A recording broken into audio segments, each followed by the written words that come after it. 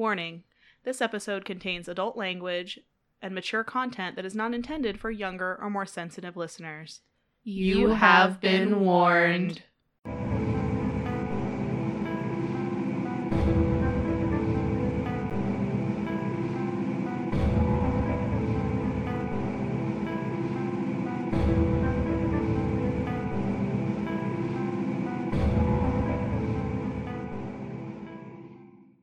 Welcome back to The Last House on the Left, this spooky show. We are your friendly neighborhood axe-wielding psychopaths, Hey. the Ghoul Babes. Friendly and axe-wielding. I mean, I named my axe Paul. Hi, Paul. that's a ridiculous name for an axe. And then it goes right through your head. And then through your skull. See, now don't you feel bad for insulting Paul? I don't. Oh, okay. I don't. You know what? With my dying breath, Yeah. I will insult Paul I will again. insult him twice. Still stupid. So we are the Ghoul Babes. I'm extremely wicked. You're not going to say Vivian? Nope, they already know my voice. I'm shockingly evil. I'm Lauren. And I'm vile. Jade. And in a pleasant twist of news, guess what, Spooky Nation? What? We finally happened? did it. We finally sacrificed Quincy. That's right, we did! I guess all it took was a small town, a time-tested bloodthirsty tradition to the fertility gods, and a bunch of rocks. Just a couple of rocks. Yeah. All the rocks. You know, all the Guys, rocks. I'm here. Nope. What? Did you hear something? I didn't No. hear anything. Sitting right here. I certainly didn't hear loud and talking evidence of our abject failure. I am the one that started the recording. All right.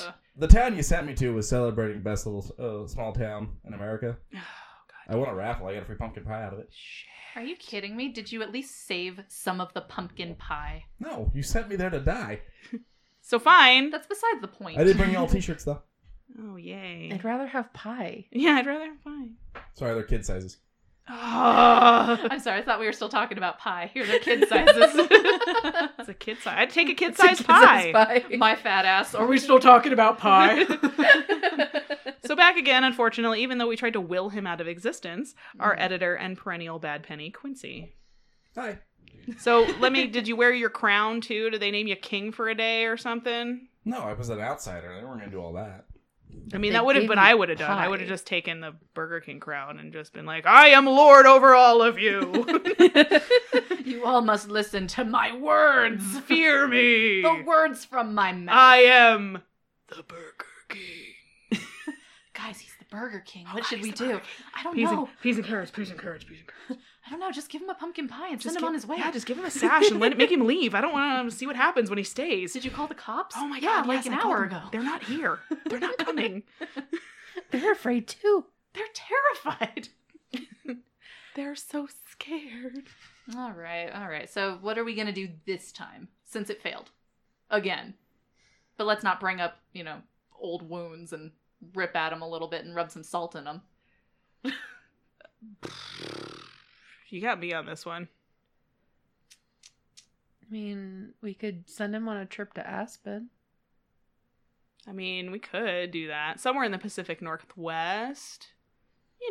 Somewhere into the mountains. He maybe would run into a snow Bundy. Oh my god, I'm leaving. Done. I've had this. I'm out. Goodbye.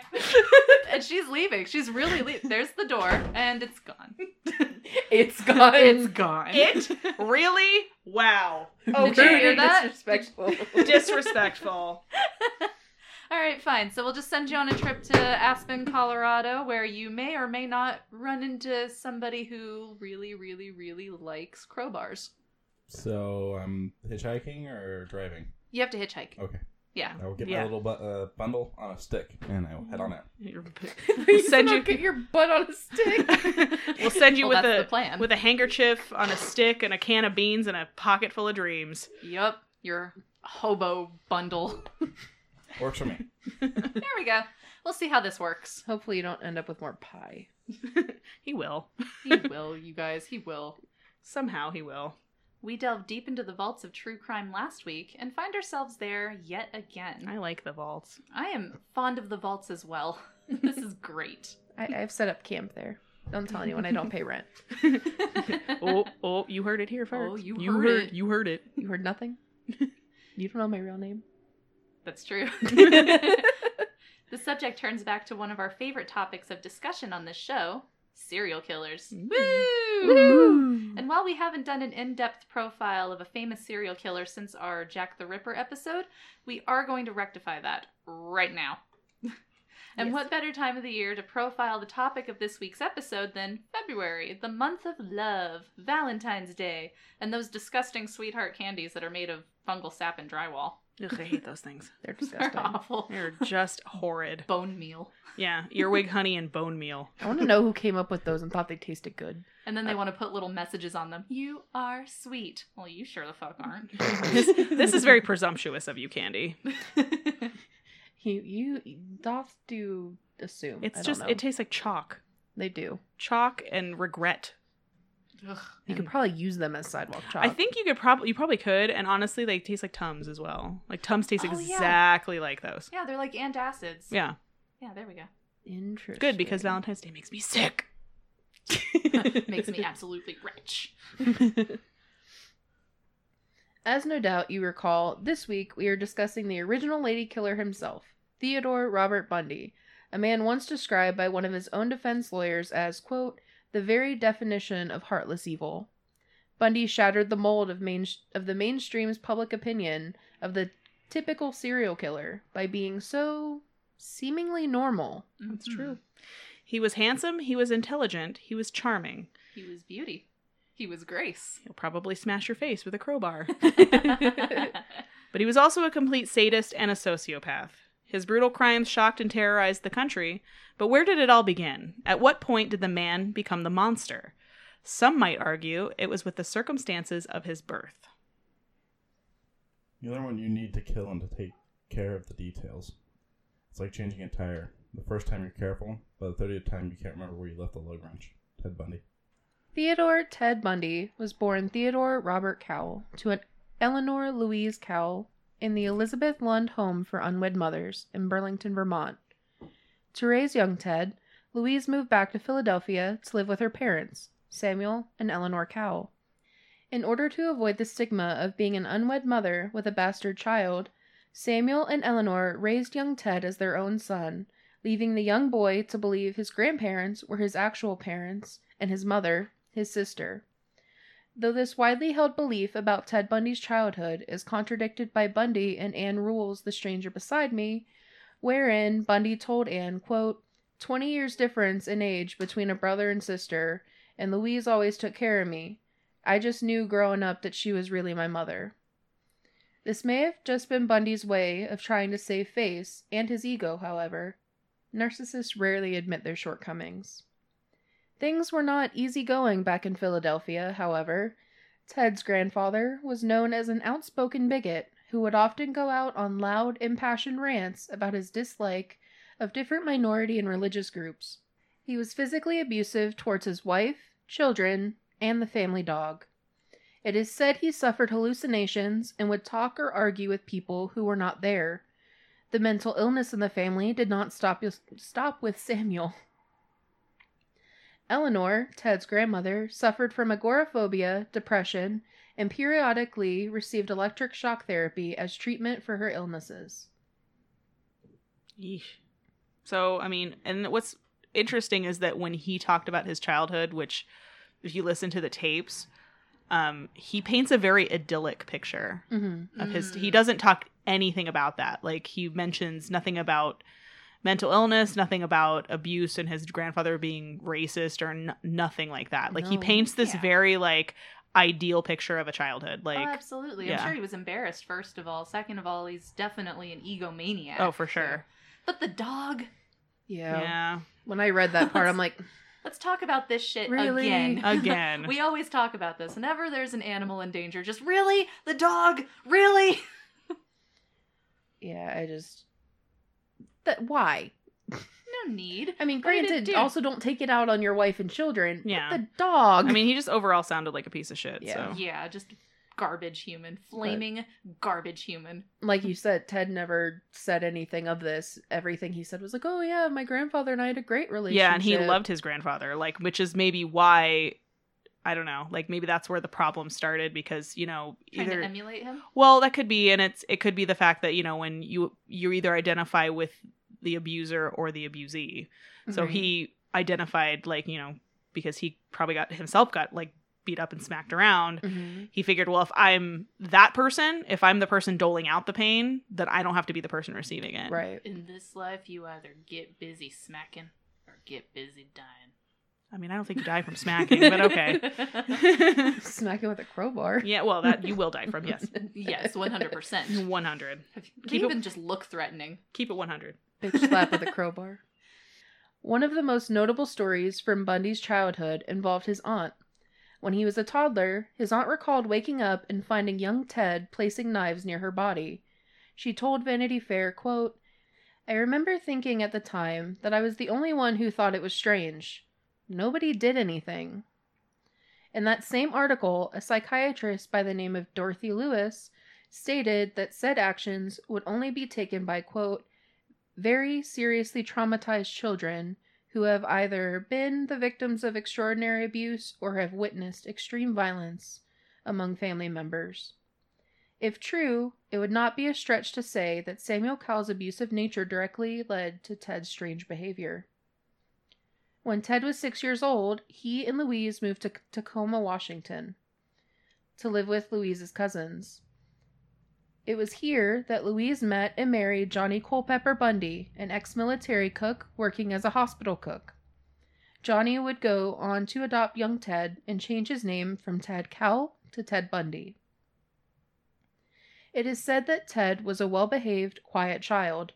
Unlike typical children his age, Ted preferred to be on his own, isolated and disconnected from family and friends. Louise and Johnny had 4 more children of their own, and with Johnny being the sole breadwinner for the growing family, Louise was left at home to care for the children without any additional help. Ted was often left alone and greatly ignored, as his parents had to deal with Ted's more demanding siblings. His extreme introversion and any developmental issues were widely unnoticed or dismissed as being related to his shyness. Oh, shy Bundy. It's not exactly how I would think of him, but No, okay. not really. Just But he was, I guess, shy in school and like very reserved. reserved and quiet, and even like other classmates recall him being like he didn't date really. Like he wasn't popular, but he wasn't unpopular. He was just kind of like one of those kids that just kind of blended into the background. Just kind of Like, there. I'm just Yeah. kind of here. I'm just here to do my stuff and hit people with a crowbar and leave. I mean, voted most likely to hit someone with a crowbar. He brought a crowbar to prom. Like, wow, Is that one of the things you can vote on? These are really specific. Voted most likely to hit people with a crowbar, get into a Volkswagen Beetle, and go on the lam. like that's an oddly specific category. Like who picked this? Wow. Also, And yet me. 600 people were like, Ted. You know who fits that exactly? Oh, that Theodore guy. What's his? Yeah, Ted. Yeah. Ted Bundy. Even at a young age, Bundy had a propensity for violence. A member from his Boy Scout troop recalled Bundy coming up behind him once to hit him over the head with a stick. It was also said on the Netflix original Conversations with a Killer that Bundy, quote, liked to scare people. He would lay tiger traps, holes dug in the ground covered with vegetation, with stakes placed inside. As he got older, Bundy enjoyed pulpy detective fiction stories that were filled with gore and depictions of rape and murder. It is also said that he would masturbate in closets during junior high school. I mean, I guess who hasn't? What boy hasn't done that, I suppose? That's true. I mean, I feel like that happens a lot in a junior high. I mean, hormones are rampaging like crazy. Right. And then up until that point, I was like, well, me, I love scaring people. Well, I you literally like scaring got people paid to scare people. And full disclosure, I made a tiger trap once at a park. Amazing. Oh my god! It was at Sunset Park. I dug a hole and put sharp sticks in it and hoped somebody would step on it. That is so mean. Yep. So there we go. I'm honestly more impressed. You're welcome. The two of you make a whole Bundy. Yeah. Yeah, the two of us make a whole By Bundy. our powers combined, we are Yeah. Ted Bundy. Which is less impressive than Captain Planet and a little bit more disturbing. What kind of rings, like what kind of power rings do you have to have? They're made of crowbar. Oh, okay. They're made out of crowbar and fear. When you put your knuckles together, it's just one complete crowbar. Oh, I love that. Can we get BFF rings, yes, please? let's do that. Then Make make a crowbar. Ted grew up to be an attractive teenager who seemingly got along well with his peers, despite being a loner, and did well in school. He only had one date in high school, but explained that, quote, "It wasn't like I disliked women, or was afraid of them. It was just that I didn't seem to have an inkling as to what to do about them." It was during his time at Woodrow Wilson High School that Bundy said he began breaking into cars and homes, becoming a petty thief in order to pay for skis and ski passes. Downhill skiing was the only sport he was good at, but unfortunately, it was expensive. Selling off stolen goods, along with his odd jobs of delivering newspapers and cutting lawns, helped pay for Ted's hobby. Even though his record was expunged at 18, Bundy was arrested twice during this time under suspicion of burglary and auto theft. Bundy would later attend the University of Puget Sound after graduating high school, but only stayed there for a year before transferring to the University of Washington to study Chinese. At this time, Bundy became romantically involved with a classmate. Diane Edwards was a beautiful and brilliant woman with dark hair who would make a lasting impact on Bundy. In his own words, quote, "She's beautifully dressed, beautiful girl, very personable, nice car, great parents. So for a first-time girlfriend, it was really not so bad." Ted seemed to want to move heaven and earth in order to impress Diane, who he often thought of as out of his league. He became involved in politics and applied to law schools in an attempt to impress her and her affluent parents. Quote, "She inspired me to look at myself and became something more." Bundy is quoted as recalling in the now famous Bundy tapes. Though it would seem that Diane held a differing opinion of her then boyfriend, in an interview with a psychologist who was profiling Bundy after his arrest, she would describe him as a people pleaser who wouldn't stand up for himself. She told Dr. Carlisle, quote, "That was my main criticism of him after the year and a half of our relationship. He wasn't strong. He wasn't real masculine. If I got mad at him because he did something, he sort of felt apologetic about it. He wouldn't stand up for himself." Bundy failed to get into law school, and frustrated by his perceived lack of ambition and immaturity, the relationship between Bundy and Edwards quickly began to fall apart. By the summer of 1968, Diane broke the relationship off. Little did she know the catastrophic impact that the breakup would have, not only on Bundy, but for every woman after who crossed his path, especially those who bore a resemblance to Diane. Quote, "She stopped writing to me, and I started to get fearful of what she was up to.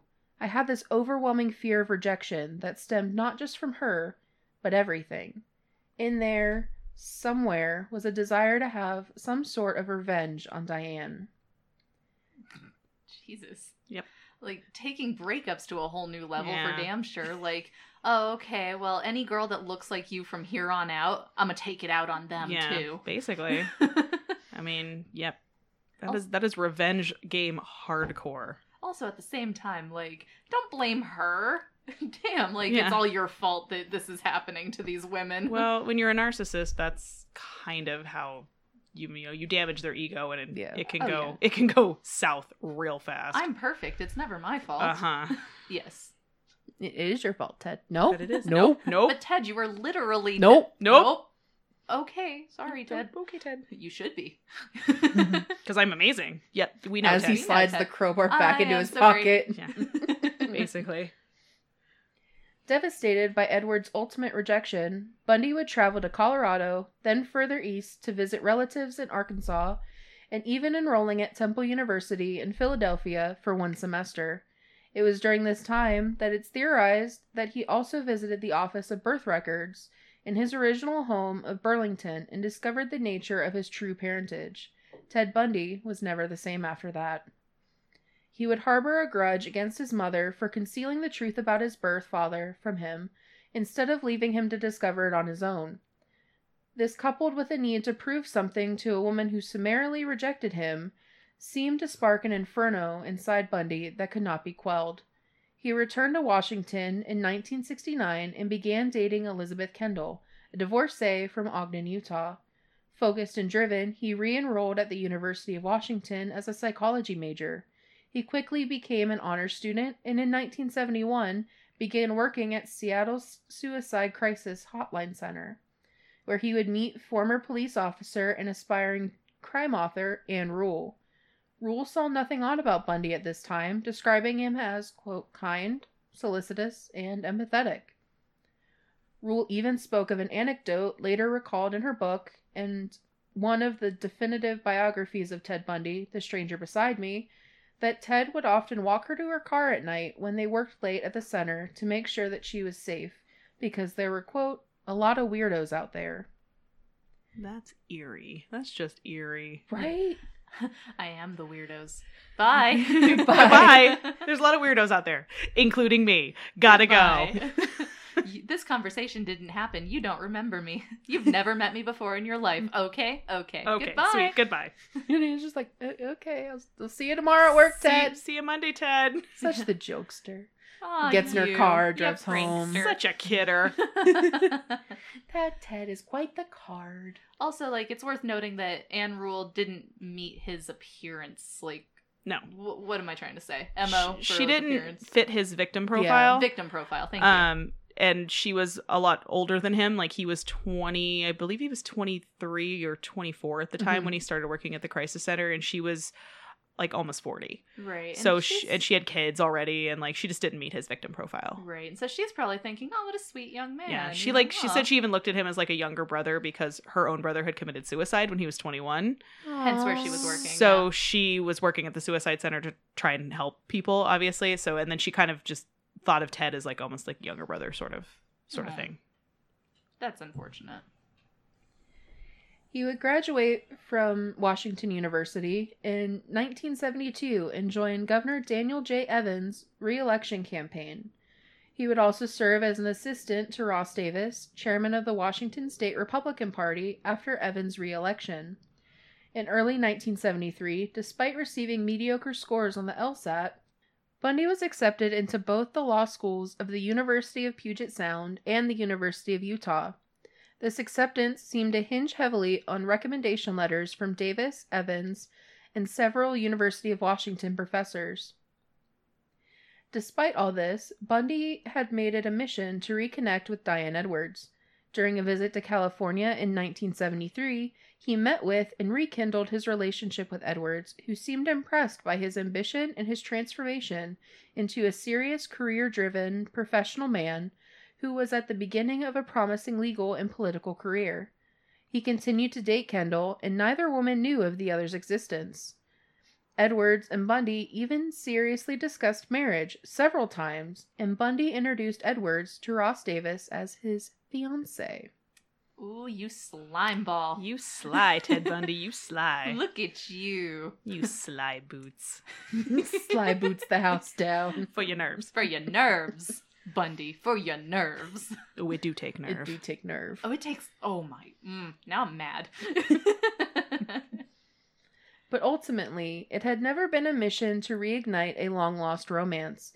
It was, in fact, all a carefully constructed scheme. Bundy was leading her on so that he could dump her harshly, just as she had dumped him years before. In January 1974, Bundy abruptly broke off all contact with Edwards, her letters and calls going unanswered.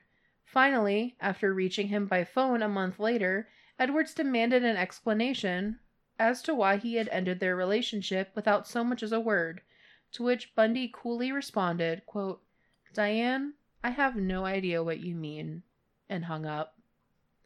Bundy would later say, quote, "I just wanted to prove to myself that I could have married her." Bundy had already begun skipping his classes at law school. By April, he would drop out entirely, but by then, young women had already started to go missing in the Pacific Northwest. Now, is it bad? Is it really, really bad that I just kind of want to stand up and cheer? Diane, I have no idea what you mean. Click. Click. Like, and I was like, woo! Collapse. That was Collapse. I mean, it That was sounded like she was a bit of a bitch. savage. You're not even a man, Ted. You're not even a man. He was like, You're God not damn. masculine. Like, Ted. that's like a serious, like, long way around at, like, revenge. It's like, I'm going to get you to fall in love with me, and then I'm going to devastate you. It's like, God damn, Ted. Because I wanted to prove to myself I could do it. Like, is it bad?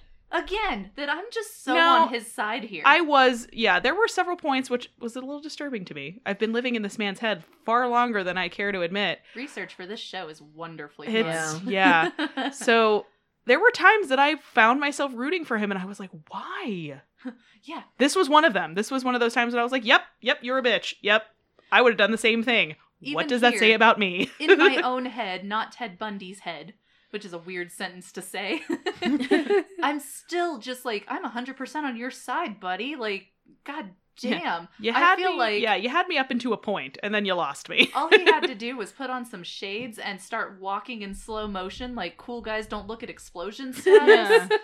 Damn, that was brutal. Ice cold. All things considered, she got off lucky. Yeah, Oh, it's she very did. true. That's She did, very very true. much so.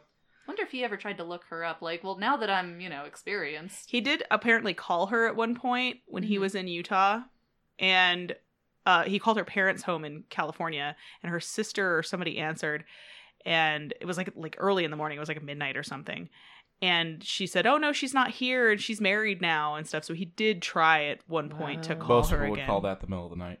Yeah, most people would. Most people. But that was the same night, I guess, he tried to call Anne Rule as well. Like, he tried to call her at, like, midnight. And this was, like, right in between a couple disappearances. So he was Weird. obviously spiraling. Annie, hey. He it's tried to Teddy. reach out to some, maybe, like, hoping that a familiar voice maybe would keep him from doing what he was, but it obviously didn't work, so. Yeah, I No. don't know if he was. I mean, maybe Anne would be the familiar voice that would calm him down, but I feel like the Diane one, like if he had gotten a hold of her, he probably would have just. Well, killed that her. and the fact Right. that she was married by that point Yeah. already, and she'd married somebody else. I think that would have just spurned, like, just started off the whole thing all over again. Oh, yeah, I would have just made him angry or Yeah.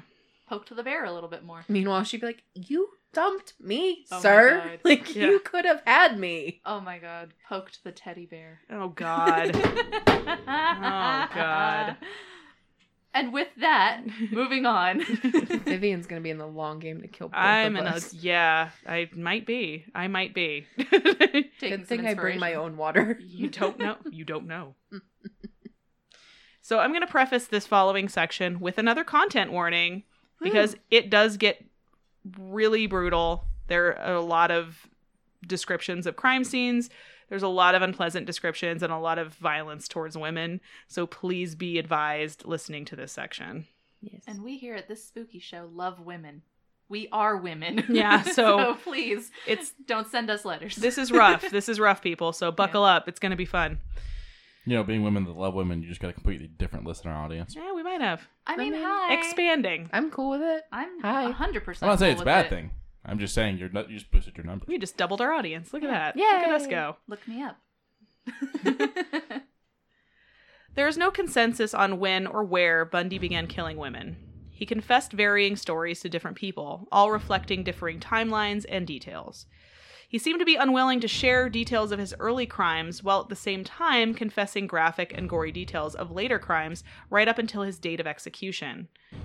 He told one source that he had kidnapped a woman in 1969 in Ocean City, Maryland, but did not kill her. He claimed to them not to have started killing until he was back in Seattle in 1971. He then would claim to a psychologist that his first killings were in Atlantic City in 1969. He had said he killed 2 women there while visiting family in Philadelphia. While the details of the truth likely followed Bundy to his grave, there is no mistake who was his first victim. In January of 1974, around the same time that he ended his relationship with Edwards, he attacked 18-year-old Karen Sparks, a dancer and student at the University of Washington. He broke into her basement apartment and bludgeoned her with a metal rod from her bed frame while she slept. After she was beaten and unconscious, he sexually assaulted her with the same metal bar. The brutality of the assault caused massive internal injuries, including piercing her bladder and basically splitting it open. and put Sparks into a coma for 10 days. She would survive, but suffered massive permanent and physical damage and mental impairment from the attack for the rest of her life. Only a month later, the need to brutalize a woman came over Bundy again. This time he broke into the apartment of another University of Washington student, Linda Ann Healy. She was an undergraduate student who had a job on the radio providing a morning weather report for skiers. Bundy would beat her unconscious and dress her in a pair of blue jeans, a white blouse, and boots before carrying her body away. Linda Ann Healy was never seen again. Years later, her skull would be found at one of Bundy's preferred body dumping sites. He would confess to strangling her to death. Bundy had found his hunting ground and would continue to target and stalk female students in the area. Young women, especially young, pretty college students with long hair parted down the middle, were disappearing at the rate of about one per month. On March 12th, 19-year-old Donna Gale Manson left her dorm at Evergreen State College in Olympia to attend a jazz concert on campus, but never arrived. On April 17th, Susan Elaine Rancourt disappeared while returning to her dorm after an evening advisors meeting at Central Washington State College, about 110 miles east to southeast of Seattle. The authorities were stumped. These women seemed to have simply vanished into thin air. The only witnesses so far were two female students at Central Washington State who came forward to report a strange encounter with a man. One reported this encounter 3 nights prior to Rancourt's disappearance, and the other reported a similar encounter the very same night that Susan Rancourt went missing. The similarities in their accounts were striking. They said they had been both approached by a man with his arm in a sling who was asking for help carrying a load of books to his beige or tan Volkswagen Beetle. Fortunately for both women, they either sensed something amiss or simply declined his request. Others were not so lucky. On May 6th, Roberta Kathleen Parks left her dorm at Oregon State University, south of Portland, to meet some friends for coffee. Parks never arrived. Bundy later confessed to raping and killing Parks at Taylor Mountain, some 25 miles southeast of Seattle. On June 1st, 22-year-old Brenda Carroll Ball vanished after leaving the Flame Tavern in Burien, near the Seattle-Tacoma International Airport. She was last seen in the parking lot of the bar, talking to a man with brown hair and his arm in a sling. Her skull was later discovered at Taylor Mountain. Just real quick. The approaching a man, or a man with an arm in a sling approaching them and saying, I need some help, and them just, like, saying no. Yeah, like, being an asshole saves your life sometimes, kids. You heard it here first. Yeah, apparently, be an asshole. It saves your life. That's why I never help anybody, ever. That's why I never help people on crutches or with their arms in slings. I say, fuck you, and then I throw my coffee in their face, and then I leave. You run away cackling. And then I trip them to make sure that they're... And then I kick the crutch out from under them to make sure they're really hurt. And then you're really fucked up. When they don't fall, they just hang there. Hang there in midair. And that's when you run. And then I ran. I, for real, would have totally been a murder victim. Oh, he would have gotten me 100%. Oh, yes. Because I don't suspect people. No. I try to believe the best in people, so be like, all right, you're hurt, I'll help you. Right. Exactly. And then I get hit in the head with a crowbar. Well, and then you don't think with somebody being injured, or obviously you don't know that's a fake injury. Right. You just Exactly. assume that, like, hey, this person's hurt. They're not going to attack me, obviously, because they can't, because his arm's in a sling. What's he going to do? You know, so even if your alarm went up a little bit, you're like, well, his arm's broken. What's he going to do? Like, he can't, you know. Oh, yeah. I'd have fallen for it in a Oh, heartbeat. 100%. Like, looking over and seeing him, like, struggle with books, and he's got his arm in a sling, and oh, no. I'd be like, honey. Yeah. Let me help you. Yeah, he would have gotten me for sure. Oh. For sure. Definitely.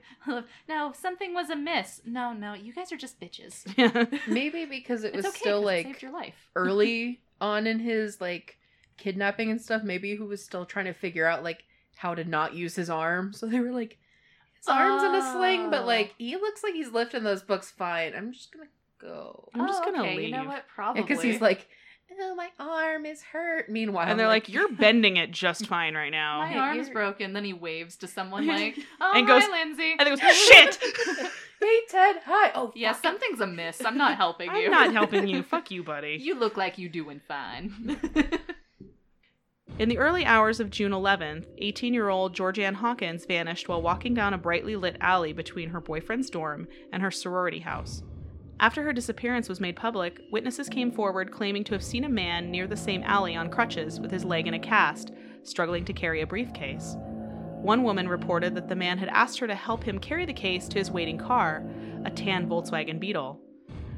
Bundy would later confess to King County Sheriff's Office Detective Robert Keppel that he struck Hawkins with a crowbar when she got into the car. He handcuffed Hawkins and placed her in the passenger side of its Volkswagen before driving off. He recalled that she regained consciousness sometime on the drive. He said she started talking quite lucidly and thought she had a Spanish test the next day and that Bundy had taken her to tutor him for the test. He said, quote, "It was an odd thing to say," and that, quote, "it was kind of funny the things people will say in these circumstances." Perhaps it was a concussion from the blow to the head that had confused Hawkins, but that was nothing compared to how Bundy described her ultimate fate to Keppel. Quote, "I parked, took the handcuffs off of her, and took her out of the car. The long and the short of it was, I knocked her again unconscious and strangled her, and drug her into the small grove of trees that was there." Unquote. It was after Hawkins was dead that Bundy would commit one final injustice to her remains. Can you hear that? I just said that the Hawkins girl's head was severed and taken up the road about 25 to 50 yards and buried at a location about 10 yards west of the road on a rocky hillside. Did you hear that?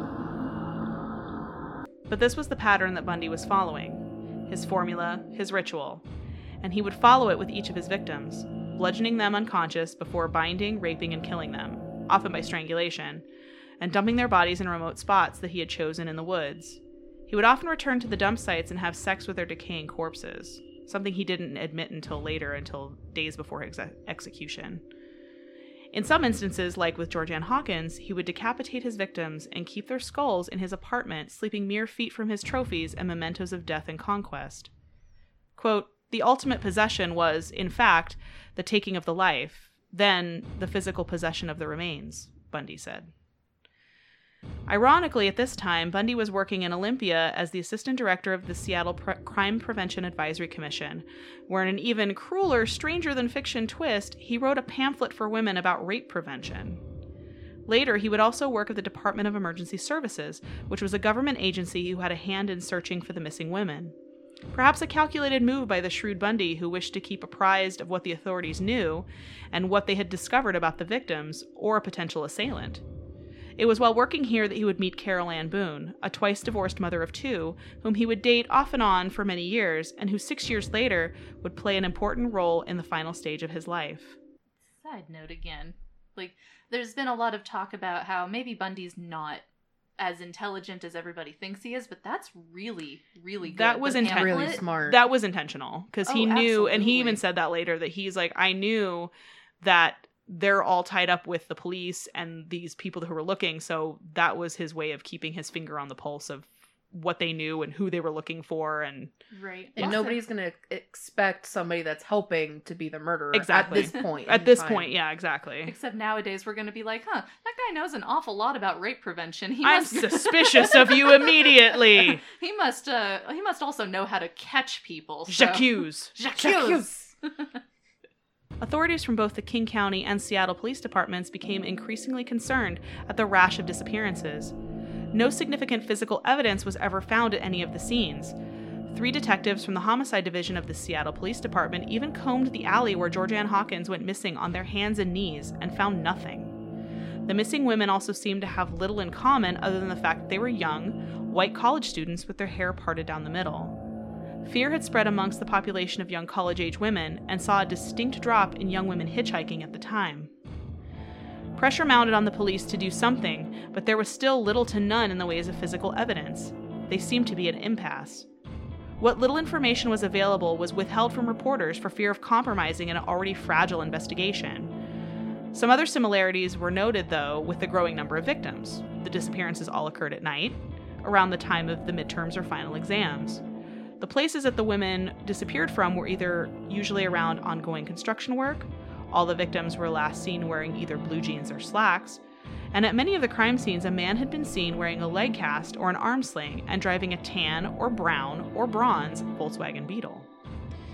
The disappearances would hit a zenith in July of 1974, when 2 young women were abducted within hours of each other in broad daylight from Lake Sammamish Park in Issaquah, about 20 miles east of Seattle. 5 women described being approached by an attractive man in a white tennis outfit who spoke in either a slight Canadian or British accent. He called himself Ted and asked for help unloading a sailboat from his tan or bronze-colored Volkswagen Beetle. 4 of the women refused to help, claiming they were too busy. The 5th accompanied him to help, but fled upon seeing that there was no sailboat at the car. He then approached Janice Ann Ott, a 23-year-old caseworker from the King County Juvenile Court. According to 3 witnesses, she seemed to reluctantly accompany him. I want to believe that when he spoke in a British accent, it was Theodore. Theodore, my darling. It was a Theodore. slight British accent, not full-on, like, upper-class Westchester. He was like, oi. It wasn't a Cockney accent either. Oi, It wasn't like, oi, missus. oi, the missus, can you help me with me boat? Oh, there's no sailboat there. Running away from I'm just your ass. imagining, like, now, even nowadays, when people are like, oh, British accents, people automatically go Cockney. So, like, in the 70s, Yeah. I'm sure it was, like, super bad. Yeah, Cockney, I which don't is know why what they it didn't sounds go like. with him. They were like, Right. "Eh." They were like, no. Well, even I guess the 5th one, she said, because I read something or heard something. I don't know. I've been reading so many and hearing so many things that I'm getting all my wires crossed. But she had said that she went to the car with him and then didn't see the boat. And then he went, oh, well, the boat's at my parents' house, which is up the road. Do you want to come with me to go get it? And she was like, no, it's okay. I'm going to go back to my campsite because this is weird now and I feel weird.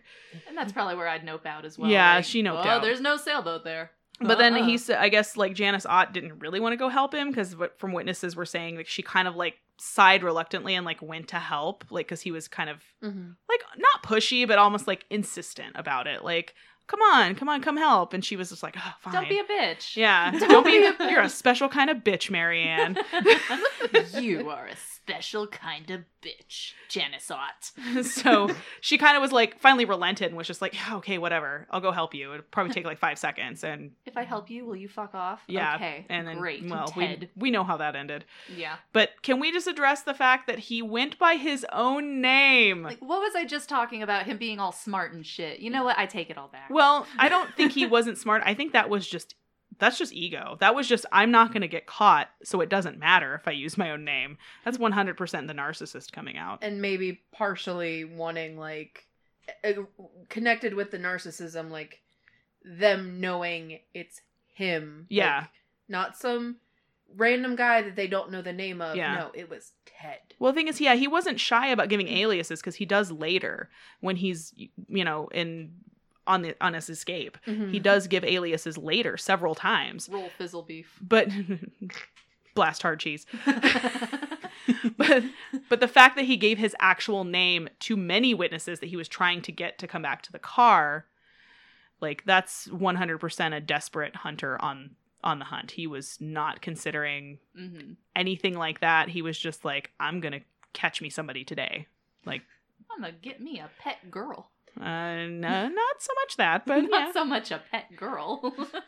Well, and I'm sure that we will get to it, you know, in the coming bits of our podcast, but, like, even when people did know, like, what he looked like and what he was doing, people, like, denied it. Because Anne Rule even said, like, you know, it sounded a lot like Ted, but I was like, nah, it could never be Ted. Well, and and then then said it jokingly, like, you know, this sounds like. Well, and guys. I guess he used to get a lot of ribbing too when he worked at the Department of Emergency Services because the sketch was going around at the time, the composite sketch, and they were like, "Hey, this looks a lot like you," ha ha ha, and it was like, and it was like a running joke. And then his girlfriend at the time, Liz Kendall, said that, you know, her friend kept going, "Well, that sounds an awful lot like Ted. Sounds an awful lot like Ted," and she was like. So she called and they were like, well, she's like, is it a tan, you know, beetle? And they were like, no, it was bronze. So that was like all it took to kind of like, she was like, oh, okay, well, it's the wrong car. No, it was taupe. Yeah. It was Was it tan? No, it was beige. puce. It was puce. It was milk toast. So that was like what it took. She was like, oh, okay, well, it's the wrong color. It's not him. Right. Yeah. It's like all these other boxes are checked, but the car is bronze, so it's not So it's Ted. not him at all. No. So back to the same day. because this happened twice in the same day. Mm-hmm. About 4 hours later, 19-year-old Denise Marie Naslund, who was studying to become a computer programmer, stepped away from a picnic to use a restroom at the park and never returned. Bundy claimed that Ott had still been alive when he returned with Naslund, and one was forced to watch as he killed the other. But he would later deny this account on the eve of his execution. Since the abductions had occurred in such a busy public park, there had been enough witnesses this time to pin down a description of the suspect and his vehicle. A composite sketch was made and distributed to regional newspapers and shown on local television stations. Flyers were posted around about the suspect calling himself Ted throughout the Seattle area. Elizabeth Kendall, Ann Rule, a DES employee, and a University of Washington professor all recognized the sketch and the profile and reported Bundy as a potential suspect. Detectives, however, who were fielding up to 200 leads a day, thought it was unlikely that a clean-cut law student with no prior criminal record could be the assailant, and in perhaps the blunder of the century, dismissed Bundy as a potential suspect. This error in judgment would cost 8 more women their lives. On September 6th, grouse hunters would discover the skeletal remains of Naslund and Ott near a service road in Issaquah, a mere 2 miles away from the park that they had been taken from. An extra femur and several vertebrae at the site were later identified by Bundy as belonging to George Ann Hawkins. 6 months later, forestry students from the Green River Community College would discover human remains, mostly skulls and mandibles of victims Healy, Rancourt, Parks, and Ball on Taylor Mountain. Donna Manson's remains were never recovered.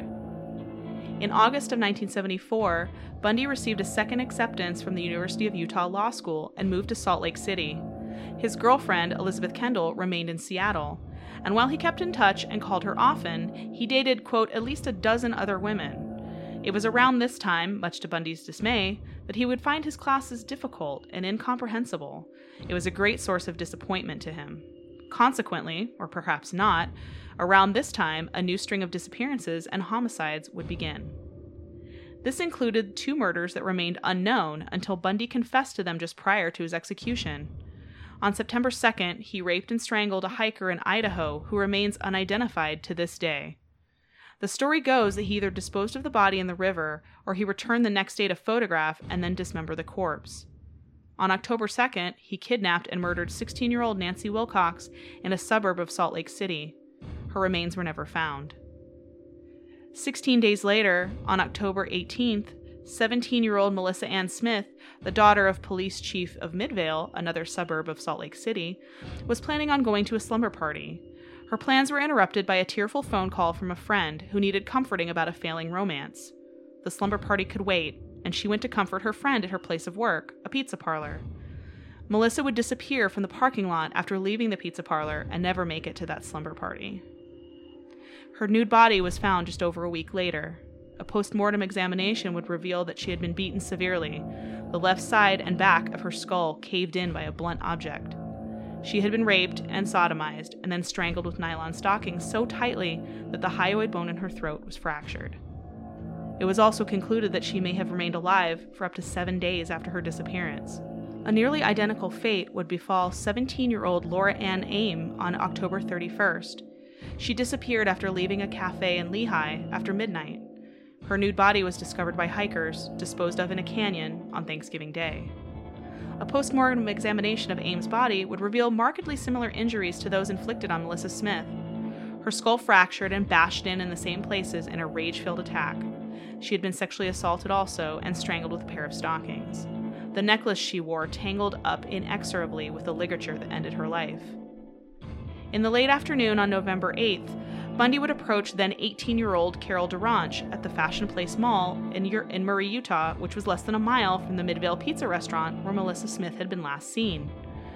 He identified himself as Officer Roseland of the Murray Police Department and told DeRanche that someone had attempted to break into her vehicle. She followed him to her car but saw no signs of a break-in. It was then that he told her that the suspect was in, quote, custody at the substation in the mall. He then took her behind a laundromat and attempted to get inside, but the door was locked. Her suspicion rising, DeRanche asked Bundy to produce some identification, which he did, in the form of a realistic-looking phony badge. This seemed to assuage her concerns for the time being, and she agreed to accompany Bundy in his car back to the precinct where he told her the suspect had been transported. On the drive, Duranche pointed out that Bundy was not on the road that led to the station. It was then he pulled over to the shoulder of the road and attempted to restrain her with handcuffs. In the struggle, he accidentally placed both cuffs on the same wrist, so Duranche was able to open the car door and escape. Carol Duranche was the first woman since Karen Sparks to encounter Bundy and survive. The frustration that overcame Bundy from his intended target escaping would be taken out in full force later that same day on 17-year-old Deborah Jean Kent, a student at Viewmont High School in Bountiful, Utah, about 20 miles north of Murray. Kent disappeared after leaving a theater rehearsal to pick up her brothers from a roller skating rink. She never made it to her car. The drama teacher and student said that a stranger asked each of them to come out to the parking lot to identify a car. Another student saw the same man pacing at the rear of the auditorium, and the drama teacher saw him again shortly before the play wrapped. Outside the auditorium, police found a key that unlocked the handcuffs around Carol Duranche's wrist. Bundy claimed to a sheriff's office detective later that he left Deborah Jean Kent's body in a grave, but her remains have never been found. Just a quick little thing for... I don't get serious very often. Yeah. I know, and this is going to be really weird, and it's going to be the scariest thing we've ever heard on this show. I know. Dun, dun, dun. Dun, dun, dun. But no, I'm going to get serious just for a moment. This doesn't just go for women. It's anybody out there who's listening. If you're in a position where a police officer is trying to convince you that they are a police officer and you feel uncomfortable in any way, you're 100% okay to tell them no to everything. Yes. Don't feel like you have to do something just because a so-called police officer tells you to. Call the police yourself and say, I just want to get dispatch on the phone to make sure it's actually you. Not a single actual police officer is going to fault you for that. No. Especially if you're, like you said, if you're a female and you're alone and they pull you over, don't pull over somewhere dark. Make sure you're always pulling over into a well-lit parking lot. And then it is perfectly okay to ask for their badge number and get dispatch on the phone to find out if they're really a police officer. Exactly. And serious moment over. Whew. Whoa, guys, I blacked out there for a second. What did I miss? You said some weird stuff. Cover your heart! Cover your heart! And now, back to our tale. News of another epidemic of young women going missing had not escaped the notice of Elizabeth Kendall back in Washington. Despite her initial distress and denial of her longtime boyfriend being the potential Ted suspect in the Washington and Oregon disappearances and murders, the shadows of suspicion had not entirely left her mind. She contacted King County detectives a second time. By then, Bundy had risen up through the list of potential suspects considerably, but eyewitnesses who had been at the Lake Sammamish Park on the day of the double kidnapping and murder of Denise Naslund and Janice Ott failed to identify Bundy in a photo lineup. And there was little in the way of other evidence outside of eyewitnesses who had seen the charming and sharply dressed man who approached young women for assistance that day. Elizabeth Kendall was interviewed in detail regarding her concerns, but the case seemed at a stalemate otherwise. In December, Kendall, unsatisfied by the lack of movement with the case in King County, contacted Salt Lake City police and repeated her suspicions. Bundy's name was added to a list of suspects, but again, with little to no forensic evidence to back up such accusations, that was where it seemed to stop. Meanwhile, Bundy returned to Seattle after completing his finals. She never revealed to him that she called the cops on him on 3 separate occasions, nor did she discuss her suspicions with him. Instead, she agreed to visit him in Salt Lake City in August of that year. The year had turned again. 1975 would begin with Bundy continuing to keep up the facade of a normal, brilliant, and driven law student while his hunting continued in earnest. He would shift his hunting grounds eastward to Colorado. On January 12th, registered nurse 23-year-old Karen Eileen Campbell would vanish from a well-lit hallway between the elevator and her room at the Wildwood Inn in Snowmass Village, about 400 miles southeast of Salt Lake City. Bundy had been a skiing enthusiast since his college days, and no doubt easily blended into the small ski towns of Colorado. A handsome, charming man in a ski resort was hardly a red flag. Campbell's nude body was found a month later next to a dirt road near the resort. Her skull had been bashed in by an object that left distinct linear grooved depressions on the skin and bone. Her body had also had deep cuts from a sharp weapon. On March 15th, Julie Cunningham, a 26-year-old ski instructor from Vail, Colorado, disappeared 100 miles northeast of Snowmass. She had been walking from her apartment to join a friend for a dinner date when she was approached by a man on crutches who asked her to help him carry his ski boots to his car. Being a ski instructor, it was likely not an uncommon sight to see someone on crutches who had taken a spill on the slopes and was in need of assistance. It was just her misfortune that the man asking for assistance was Ted Bundy. When they got back to the car, Bundy clubbed Cunningham and handcuffed her. He placed her in his car and drove to an area near Rifle, Colorado, about 90 miles west of Vail. It was here that he assaulted and strangled Cunningham and left her body. Weeks later, he would make a 6-hour drive back to the site to revisit the remains. It is unknown what Bundy did with her body, but Cunningham's remains were never found. The killing didn't abate or cease. Unsatisfied, Bundy would seek out another victim on April 6th near Grand Junction, close to the Colorado-Utah border. 25-year-old Denise Lynn Oliverson would disappear on a bike ride while on her way to her parents' house. Later, her bike and sandals would be found discarded in a viaduct under a railroad bridge. It was only about a month later that Bundy would seize his youngest victim to date. On May 6th, he would lure 12-year-old Lynette Dawn Culver from Alameda Junior High School in Pocatello, Idaho. He took the young girl back to his hotel room, where he would drown her in the bathtub and sexually assault her. He would discard her remains in the Snake River, north of Pocatello. This was the first time he drowned someone, right? Yeah. Yes. Yeah. Yes, this is the first drowning. It's also, like, he also said he would take victims back to his homes and safe houses and hotel rooms, so that wasn't unusual. Mm-hmm. But the drowning was new. That was something that was definitely different from his typical MO. Wonder if it had something to do with her being so young. Like, well, I can't strangle her. Come on, I'm not a monster. Maybe, but maybe I was like, or it was just, maybe he was just trying out new tools in the toolkit, I guess. Like, you know, just to try out new things. Mm. Or like he had left things in his car and maybe didn't want a chance going back out and being seen. Yeah. Yeah. Or just didn't want to go up those stairs or down those stairs. Depending on how many stairs there were at the hotel, I guess. True. In the middle of May, after Lynette Culver's murder, 3 of Bundy's DES coworkers from back in Washington, including Carol Ann Boone, would visit and stay for a week in his apartment. In June, he would visit Seattle again to see Kendall. She again made no mention of her alerts about him to the authorities, and they discussed getting married the following December. Marriage plans and domesticity would not temper Bundy's appetites. He continued seeing other women, unbeknownst to Kendall, including another law student known in most accounts as Kim Andrews. Such plans also failed to keep Bundy from the hunt. On June 28th, Susan Curtis vanished from the campus of Brigham Young University. Curtis was only 15 years old and had been attending the Bountiful Orchard Youth Conference on campus. He lured her away and assaulted and murdered her, the confession of her murder being Bundy's last, recorded moments before he stepped into the execution chamber.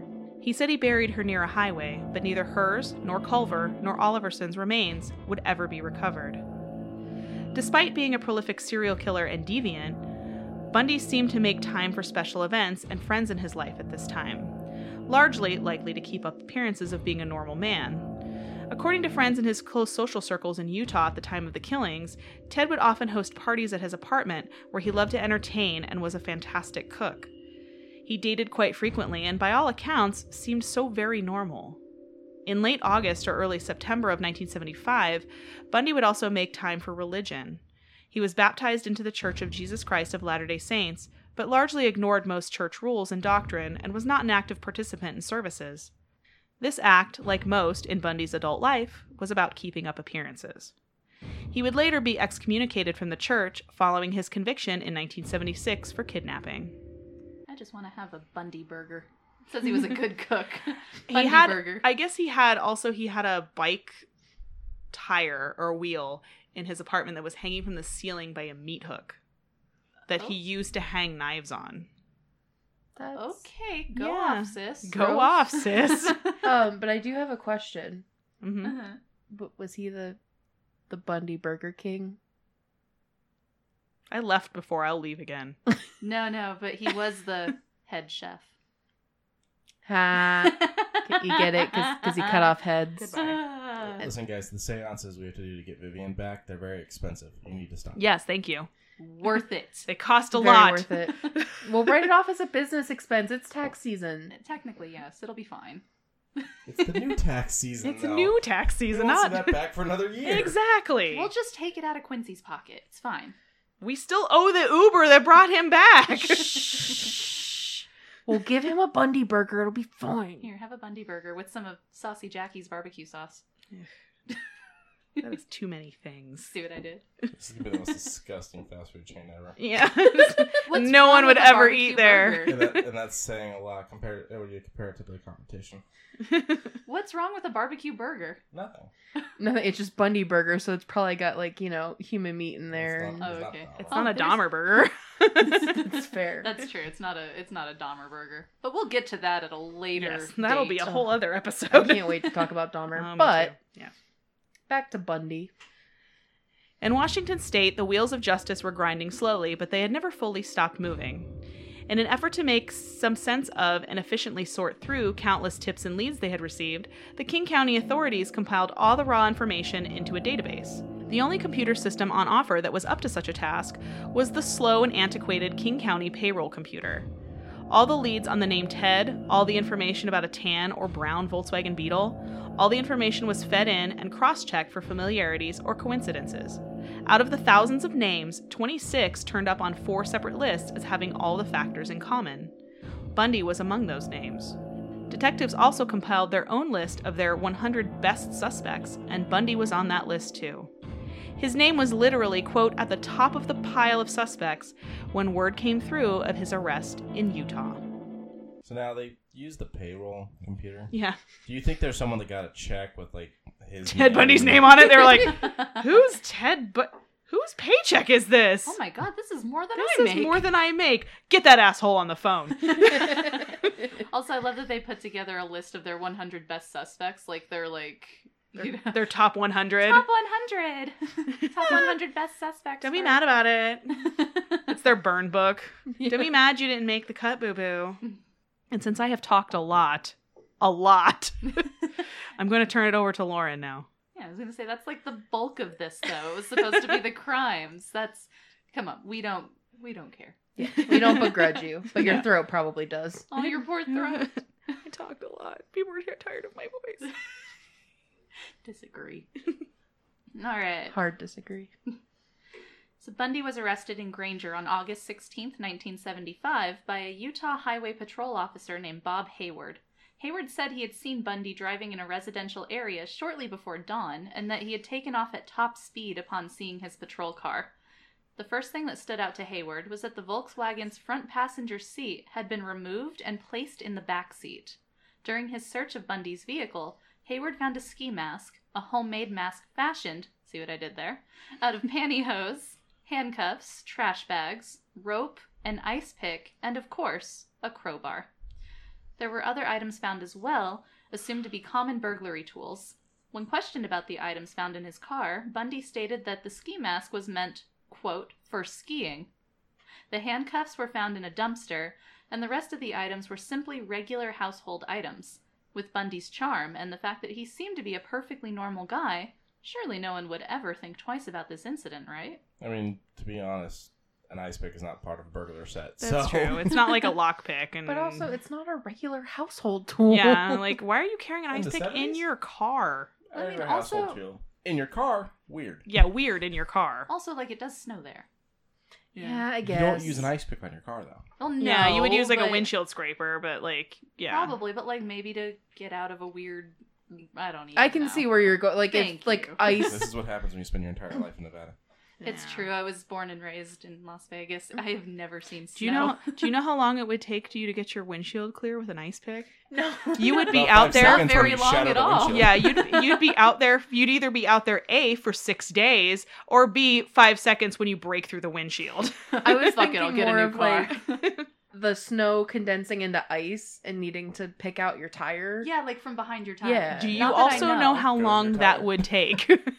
I mean, I didn't say it was a quick process. I just said I could see it. The item you're looking for here is salt.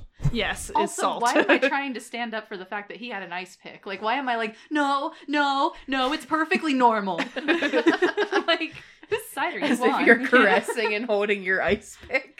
Don't you judge my Don't ice you judge pick. my ice pick. Oh, How so dare I think you? we Your have an ice axe's pick. name is Paul. My pickaxe name is... Did I say pickaxe? My ice pick's name is Sharon. Sharon the ice pick. Aaron and Paul. Sharon and And Paul. I will not entertain these notions.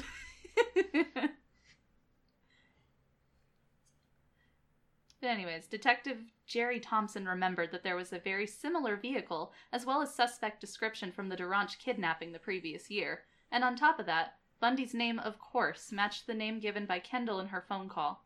This was enough to give them reason to take Bundy into custody and search his apartment. Hold up, he used his real name with her as well?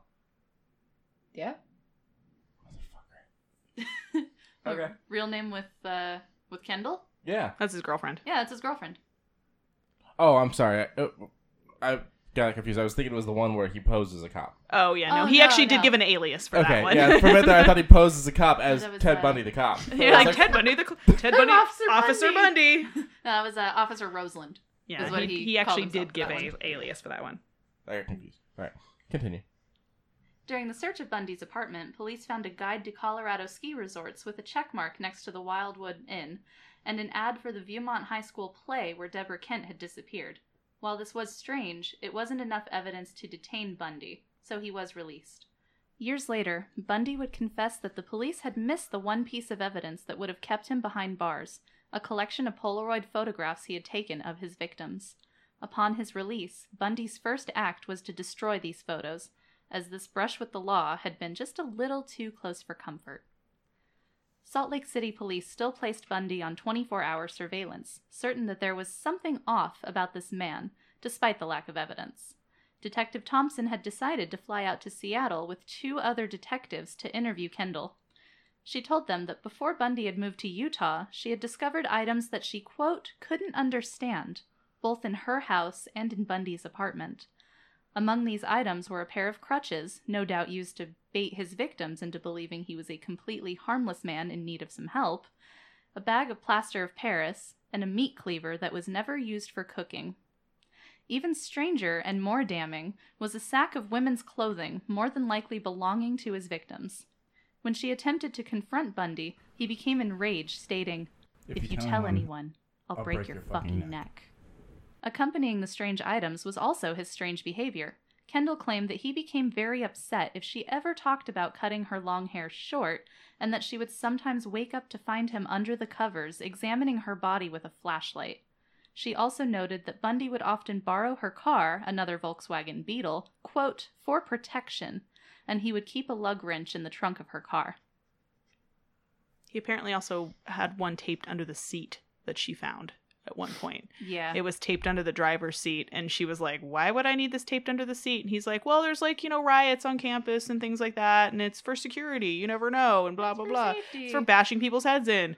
Like, When a bitch just won't listen. I mean, keeping one taped under the seat's definitely weird, but keeping one in the trunk is a perfectly even normal when the thing. trunk is like normal. That's This- like normally this where goes you would to prove keep. she doesn't know how to change a tire. Exactly. Right, yeah. So, but yeah, when she I guess reached under the seat at one point, there was like a crowbar or a wrench like taped under the seat, Like, and what's she that? That's just where I yeah, had my This. Skittles. yeah. I found a lollipop under there once. It was still Trying so good. hard to hold Oh, it it's in. sticky. Moving. Oh, no, share with the class. I want to know what you're giggling about. Examining her body with a flashlight under the covers. Like, yeah, that's not going to wake anybody. Oh, sorry, honey, I Like didn't a know you kid were reading home. his book, but he's under the covers like, Wait a minute. What do you mean that's not going to wake somebody? It's not like the flashlight's like going, wow, look at her! Wow, that's some titties. It's a flashlight. It's quiet. That's some titties. it's a talking Vivian Noir 2020. That's some titties. That is my campaign slogan. There I you fully go. endorse this message. I What are you vote for talking about? I would probably wake up if there was like a sudden light. Just the fact that if- like that's what he was doing. He It's was under like the under the covers, you can't see it. covers. Well, He's and then examining her body. What are you doing under there? I'm trying to find Waldo. it's for science. For science. Well, and then the fact that she obviously had woken up at a point and caught him doing this and didn't say anything. Or like what? How did he explain And himself yeah, out how of did he that explain one? out of this one? Like I I'm- said, trying to find Waldo. I'm checking you out. I'm checking you for skin cancer because I love you. Damn, baby, you fine. Making sure your moles haven't gotten Yeah, making bigger. sure you don't have irregular moles, honey. I felt something bite me. I was checking to make sure you don't have bed bugs. I'm doing it for you. Your I'm doing it for you. Your heartbeat's irregular. Everything about me's irregular. Kiss me, you fool. I ain't looking at you. Calm down. Sorry, that's what I was giggling Yeah, at. either that or it's like, what are you doing? It's under the I covers. was just looking at my dick in the light. It's fantastic. It's amazing. Go back to sleep. Look at how incredible this is. I can't wait until social media is invented. So many dick pics. So many. many dick pics. Also a campaign slogan. Ding. So many dick pics. Look at them Vivian titties. Noir 2020. So many dick pics. The detectives asked Kendall if Bundy had been with her on any of the nights during which the Pacific Northwest victims had vanished, or on the day that Naslund and Ott were abducted. She confirmed that he had not actually been with her, furthering their thoughts that Bundy was, indeed, their man. In September of that year, Bundy had decided to sell his Volkswagen. Utah police had it impounded and dismantled to be thoroughly searched, and they were able to find hair matching samples taken from Karen Campbell's body. They were also able to identify strands of hair that were, quote, microscopically indistinguishable from Melissa Smith and Carol DeRanche. A collection of hair strands from 3 different victims who had never met one another was noted as, quote, a coincidence of mind-boggling rarity by FBI lab specialist Robert Neal. It wasn't long after that Ted Bundy was placed into a lineup. On October 2nd, DeRanche was able to almost immediately identify Bundy as Officer Roseland, and witnesses from Bountiful were able to identify him as the stranger at the high school auditorium. While there was not enough evidence to link Bundy to Deborah Kent, as the only remains found of her were skeletal fragments near the school, there was still more than enough evidence to charge Bundy with kidnapping and attempted criminal assault in the DeRanche case. He didn't remain in jail for long. His parents paid his $15,000 bail, and Bundy went back to Seattle to stay with Kendall. Police in Seattle did not have enough evidence to charge him in the Pacific Northwest murders, but they kept a close eye on him nonetheless. In November of that year, the 3 chief investigators in Bundy's case, Jerry Thompson from Utah, Robert Keppel from Washington, and Michael Fisher from Colorado, all met in Aspen, Colorado, and exchanged information with several different detectives and prosecutors from 5 different states. Everyone left what would later be known as the Aspen Summit, full well believing that they had found their murderer. Though they all agreed, they would need more hard evidence before they would be able to charge him. In February of 1976, Bundy stood trial for the DeRanche kidnapping. His attorney, John O'Connell, had advised Bundy to waive his right to a jury due to the negative publicity surrounding the case. After a 4-day bench trial, or trial by judge, Judge Stuart Hansen Jr. found Bundy guilty of kidnapping and assault. He was sentenced in June of '76 to 1 to 15 years in the Utah State Prison. I would also like to point out that Judge Stuart Hansen was only 37 at the time. Right. Wow. That was one thing What that am I I was doing with my life? He was a judge. That was one thing that I was like, I was doing my notes and I was like, is that important enough to know? Yeah, Maybe a side note. I could be a very judgy person. I think I could be a judge. I mean, Oh, I mean, I am very judgy. I was going to say, I judge everyone. I just love that his attorney was like, hey, there's negative Hey. press. Mhm. You shouldn't do that. Judge trial is the best. Judge Guilty. Guilty. Well, Do you think judges are exempt from jury duty? Oh. Well, not executioners.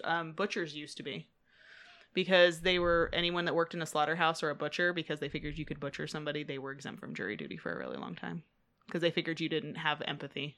If you That's could butcher an animal, then you didn't have empathy. Wow. That's amazing, and How do I'm I very prove I happy. don't have empathy, so I don't have to do jury duty? You can butcher someone in the courtroom, There you go.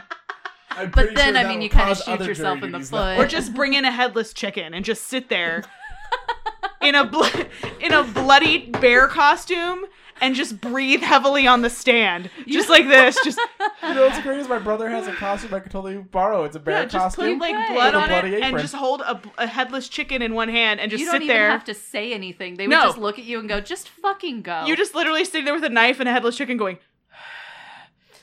Juror number 5, you are "You're excused." And please hang around though, because we've got some questions. Nancy Grace would like an interview. Turns out there was actually a killer in the area that was wearing a bear costume and carrying a chicken around, and now you just totally put yourself right in the middle of all that. I mean, I feel like they're so worried when it comes to juries, you could literally just go in with no eyebrows. You could. Or either that, or they're just like, oh, okay, you're impartial. You're not going to lift an eyebrow at somebody strangely. I pull out a marker. Just angry ones. Angry eyebrows. You're dismissed. You are dismissed, sir. Please leave. You are clearly prejudiced, sir. Dismissed. That October, Bundy would also be charged with the murder of Karen Campbell, and after waiving extradition proceedings, he was transferred to Aspen in January of 1977. In June of 1977, Bundy was transported from the Garfield County Jail to the Pitkin County Courthouse in Aspen for a preliminary hearing. He had elected to serve as his own attorney, which excused him from wearing shackles or handcuffs. Whether this was a premeditated decision based on that fact remains a mystery. During a court recess, he asked to go to the courthouse library in order to research his case. Bundy, having proven himself to be fairly mild-mannered and not a cause for concern for the guards, was able to slip out of view behind a bookcase. He opened a window and jumped from the second story to the ground. Bundy had escaped. And that is all the time we have for this week, Spooky Nation. Don't forget to follow us on social media and on our website, thisspookieshow.com. And if you're interested in any of the books we have used as sources in this episode, such as The Stranger Beside Me by Anne Rule, or Ted Bundy, Conversations with a Killer by Stephen G. Michaud and Hugh Ainsworth, check out audible.com/thisspookieshow, where you can sign up for a 14-day free trial and receive a free audiobook of your choice. Sounds like a good deal to me. Right? Yeah, free book. Free book. Whoop, Free whoop. book! Actually, furthermore, not only do you get a free book for signing up, you also get 2 more from a select monthly change out that they do. Yeah. You get to pick from 4 to 6 books on average. You get to pick 2 of them. Yeah, the Audible originals, which are fantastic. Yeah. I've listened to many of them, and they are great. Oh, always good to hear. Join us in 2 weeks for the conclusion of Ted Bundy's twisted tale, where we discuss what happened following his escape, the murders that occurred after, and the capture of the man whose crimes would shock the country in It's Like Changing a Tire, Theodore Robert Bundy, Lady Killer, Part 2. Stay spooky, friends.